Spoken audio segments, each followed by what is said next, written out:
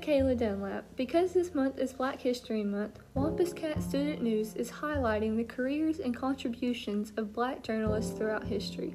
I'm going to tell you about Kelli Goff. This young woman is infatuated with politics and writing.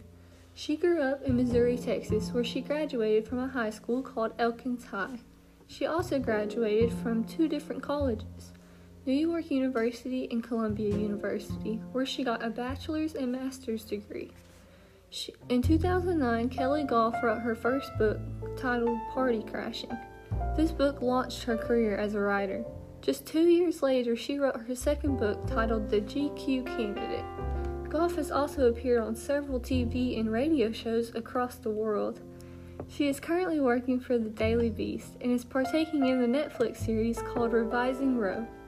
Kelli Goff is an internationally recognized journalist whose work has appeared in several of the world's leading publications.